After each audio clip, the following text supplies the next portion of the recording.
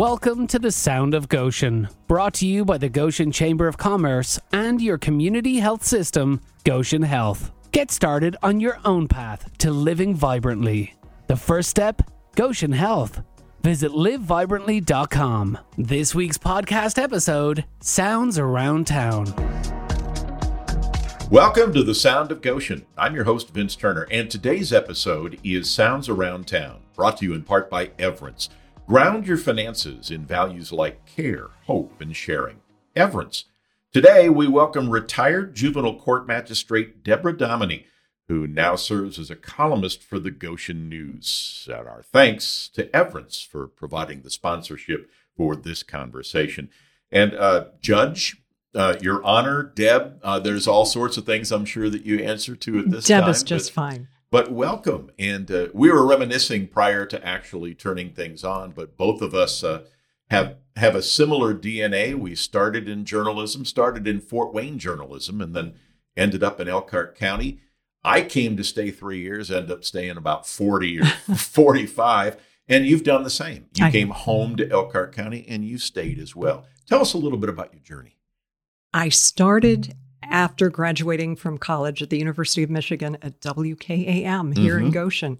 And I was here for about a year and a half and went to Fort Wayne to WGL.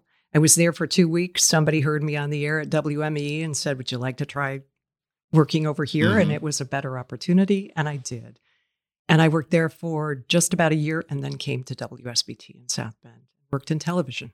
And then WNDU, it brought an end to your journalism career and set the stage. We have a mutual boss, I guess you could say, having worked for Jack Maurer down at WMEE. I'm sure there's some things about Jack that stayed with you. There are certainly some things about Jack that stayed with me. You know, what I remember about Jack more than anything, he had such a unique voice, like you do. And I think that is such an important part of radio. I love radio to this day. I listen to radio all the time when I'm in the car. I listen to podcasts, but I like to hear people's voices. I like to hear how they tell a story with only words. It's such a skill. It's such an art that we don't really appreciate as we should. There were so many great personalities and great voices in Fort Wayne. The thing I remember most about Jack, and you probably experienced this as well, his work ethic was second to none. I mean, the job was important to him. And that's probably the thing that I carried off into everything else I did after being with Jack, is how important it was just to get the job done and to do it right. But Vince, it is such an important job when you're informing the public of what's going on in their community. We talked about this beforehand. You need journalism in order to make sure a community is strong, because politicians and people doing the work in the trenches need to know that we're watching. We need to know that we care. I think it makes everybody's job better. So you go to the University of Michigan, yes, and your intent is that you are going to study law. Yes. The siren song of media came along and pulled you away for almost 20 years. At what point did you say, I'm going back to my first love. I'm going after a law degree? I think after my third child was born. I really liked being on the air, but your privacy is limited. Everybody knows who you are, and everybody wants to, not everybody, people want to talk to you, even when you're out at McDonald's with your children having a Happy Meal. And that's not the life I wanted anymore. And I was tired of working weekends and holidays. You never knew if you were going to have Christmas off. And when you have little ones, you want to have those holidays off. And I had always wanted to go to law school. And this was an opportunity to do that. Talk about that process, because you said you went to law school. You went to Valparaiso, right? I did. You went to law school part-time, but the unique thing that you had was you got to study at the same time your children were studying. I did. I think it made my kids better students, because I'd come home from school and we'd all get our books. We'd all sit around. We'd read our books. And all of my kids are scholars in their own way, I think, as a result of that. I think how most people would recognize you now, before we get into the columnist stage, but most people recognize your work as the juvenile magistrate here in Elkhart County, a job you did for just over 20 years. Yes. Tell us how that came about, how you ended up sitting on the bench.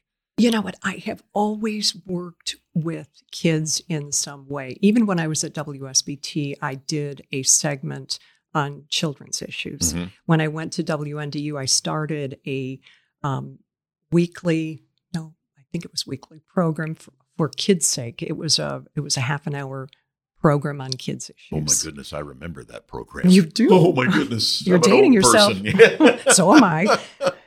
But I had always done things with kids. Even when I was in college and high school, I Mm-hmm. worked at the YMCA, and so I enjoy making a difference in the lives of young people. And I had this opportunity. I knew Judge Shoemaker, Mm-hmm. and I had helped him with some of his campaign. And at one point, I was working as a federal law clerk, and the judge that I worked for passed away.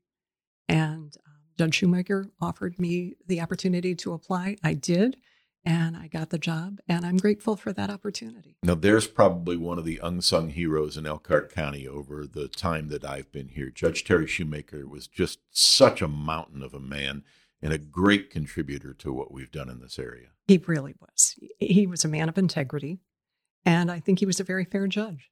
And I think he was a man who cared. Yes. I mean, you could just tell. And that's one of the things I'm sure that he did when he recruited you. Deb, how tough was it to be, I mean, and it sounds like a trite question, but I mean that sincerely. How tough was it to be juvenile magistrate? Because you don't get a lot of happy endings. You have to focus on those few happy endings that you get. Mm-hmm. I believe that it was Judge Duffin who told me that when I began the job. He said, you're not going to have many success stories. So make sure that when you do, you celebrate them to their fullest. And I did. And we have a lot of success stories. We don't Mm-hmm. have the majority of kids coming through our courts with happy endings, but we have enough that make it an important job and worth our time and effort. And make you want to go back. Yes. And try harder. What are the biggest challenges that you see as you left the bench? What are some of the biggest challenges you see now for children and for families? Oh, my. I think social media. I can't tell you how many fights that we had in our court that started with social media. Mm. Kids will say anything just like grown-ups when they don't have to look each other in the eye. Yeah. And those things that they say provoke controversy and conflict. And with kids, oftentimes they execute that conflict in the classroom or outside on the streets, and they end up in court. I don't know how we overcome that influence on our children today. And I think that's why I think it's the biggest problem, because it's a problem that it's difficult to conceive of a solution for. Mm-hmm. It's almost trying to stuff the genie back into the bottle and go from there. But you also got to witness some people who are working very hard to help address the issue. We crossed paths again when I was at Basher and you were on the bench. Yes. We've got CAPS, we've got the Boys and Girls Club, we've got so many other people who are out there really trying to make a difference.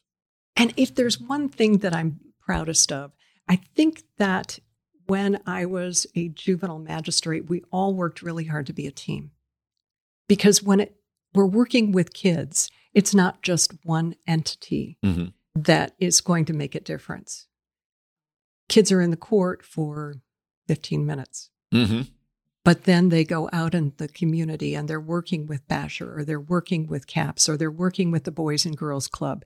They're working with the schools. And when you work together, you have a better chance of succeeding. And I think we all did a really good job of working together as a team. It's interesting, and I'm curious with your perspective. I've talked to some folks about juvenile issues, juvenile justice issues, as it relates to chamber work and the business perspective. And, you can see it as a social issue. You can certainly see it as a faith issue. But I've argued that it's also very much an economic issue. I agree. That helping take care of our young people, I mean, mothers and fathers have to take time off of work, or they sometimes lose work because they have to deal with children's issues.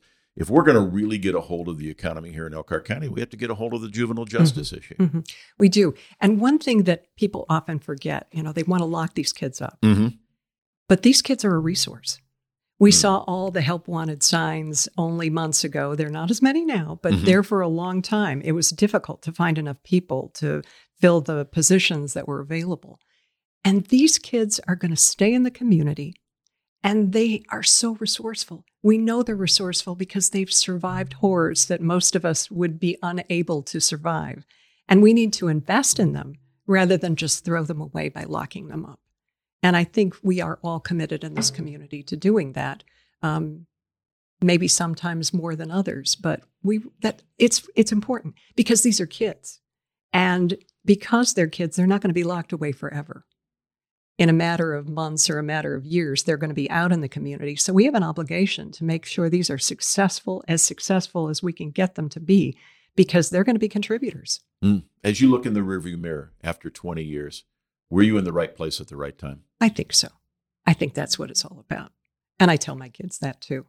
Make sure you shake as many hands as you can and get to know as many people as you can, because that's just as important as those academic credentials you bring to the table. Well, and what I mean as well, in the right place at the right time, is that you are the right person at the right time for that particular job. Oh, Vince, I don't know if I can say that. I am proud of the work that I did. Well, Terry did. So if Terry did, we all have to follow that. It must be. There we go. Yeah. I'm proud of the work I did. Mm-hmm. I am thankful for the opportunity I had to touch lives. And truly, I think we all made a difference working together with the kids who came through the courtroom. So we cross paths again with this podcast because I'm reading through the Goshen News and I go to the opinion section and whoa, that's Deb Domine. And she's like me. She can't just completely walk away. Nick comes to me and says, why don't we start the podcast program? And here I am back behind her microphone. And Goshen News comes to you and says, hey, your word means something. Share it. Tell us how that came about. They didn't come to me. Okay. I heard that they were looking for a columnist. Oh, okay. And I threw my name in the hat and they said, yes. And it is such an opportunity. It's a great opportunity. I try to be positive. That's my one goal. Mm-hmm. And I try to write about things that are going on in the community or things that I feel are important and would like other people to know. How difficult was it to get back into that mode? I like to write. I have always written. Okay. I journal. I write poetry. Okay. And I love to write. That was one of the things I was known for as a juvenile magistrate. A lot of people used my opinions to model their own because I've always been a writer. Pretty high compliment. I know. I was quite impressed. I was honored. But I like to write, and this is certainly a different kind of writing. But I think if you're a writer, you can figure it out.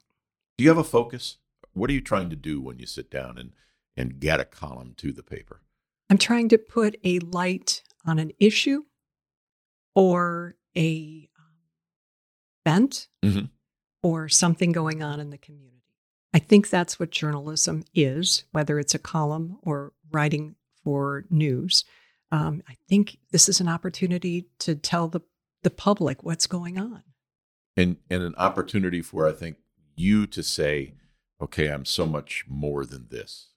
Even, after an experience of being in television journalism and then being on the bench and now coming here, it's a whole new area for you to be able to watch. Very similar things that you've dealt with, but at the same time, a whole new venue for you to be able to express yourself. It is a whole new venue. It is a challenge, but it's all the same. I think they're all interrelated. Whether it's the courts, whether it's journalism or being a columnist, we need those. We need strong courts. We need strong journalism in order for our community to be successful. We need it for the country to be successful. Arguably, for democracy to survive, Indeed. We need those things. So I feel like I'm doing another job in that piece of the puzzle that makes this country strong. So do you have some journalistic heroes? Do I have some journalistic heroes? Of course, Walter Cronkite. I remember sitting when I was, with my parents when I was a kid watching the CBS Evening News. Diane Sawyer. Okay. We always watch CBS. Anybody writing? Anybody writing? Can't think of anybody writing. Yeah, I share with folks that it depends on the audience, but Sure. I'll talk about, especially back in the day when you actually held them in your hands. But I read 4 or 5 newspapers every week and sometimes every day. And I mentioned Washington Post Yes. and Wall Street Journal and the New York Times. And I get the New York Times and people be like, boo. And I said, wait a minute. Whether you agree or disagree with their opinion, I mean, we're talking about some of the best writers on the planet. Yes. Paul Krugman and Maureen Dowd and Thomas Friedman and people like that. As we wrap this up, one of your hopes has to be that whether people agree or disagree with what you have to say, they will at least go there to read it. That would be my hope. And I hope they think about it. Mm-hmm. And that's one of the issues I think we have in this country now. We agree or disagree and we divide accordingly. If we can be open to each other's ideas, Mm-hmm. I think we're all going to be better off. Well, I think that's where we're challenged is that we've become segmented. Yes. That we watch the stations that say what we want to hear. Yes. We read the newspapers that print what we want to read, and we're not challenging ourselves as a result of that. Hopefully, you'll change that. I'm trying. Well, good luck, Deb. Good luck in this next venture of your journalism life. Our paths cross once again. It's fun. Thank you for joining us. Again, we welcome or say thank you to Juvenile Court Magistrate Deb Domine, now serving as a columnist for the Goshen News. Forgot to ask, how many times a week? Once. It'll be once a Mondays. week. Check it out on Mondays in the Goshen News. Sounds Around Town, brought to you in part by Everence, and it's a presentation of the Goshen Chamber of Commerce. Remember, Sounds of Goshen includes Sound of the Economy, Sound of Success, Sound of Service, and Sounds Around Town. I'm your host, Vince Turner. Thank you for joining us.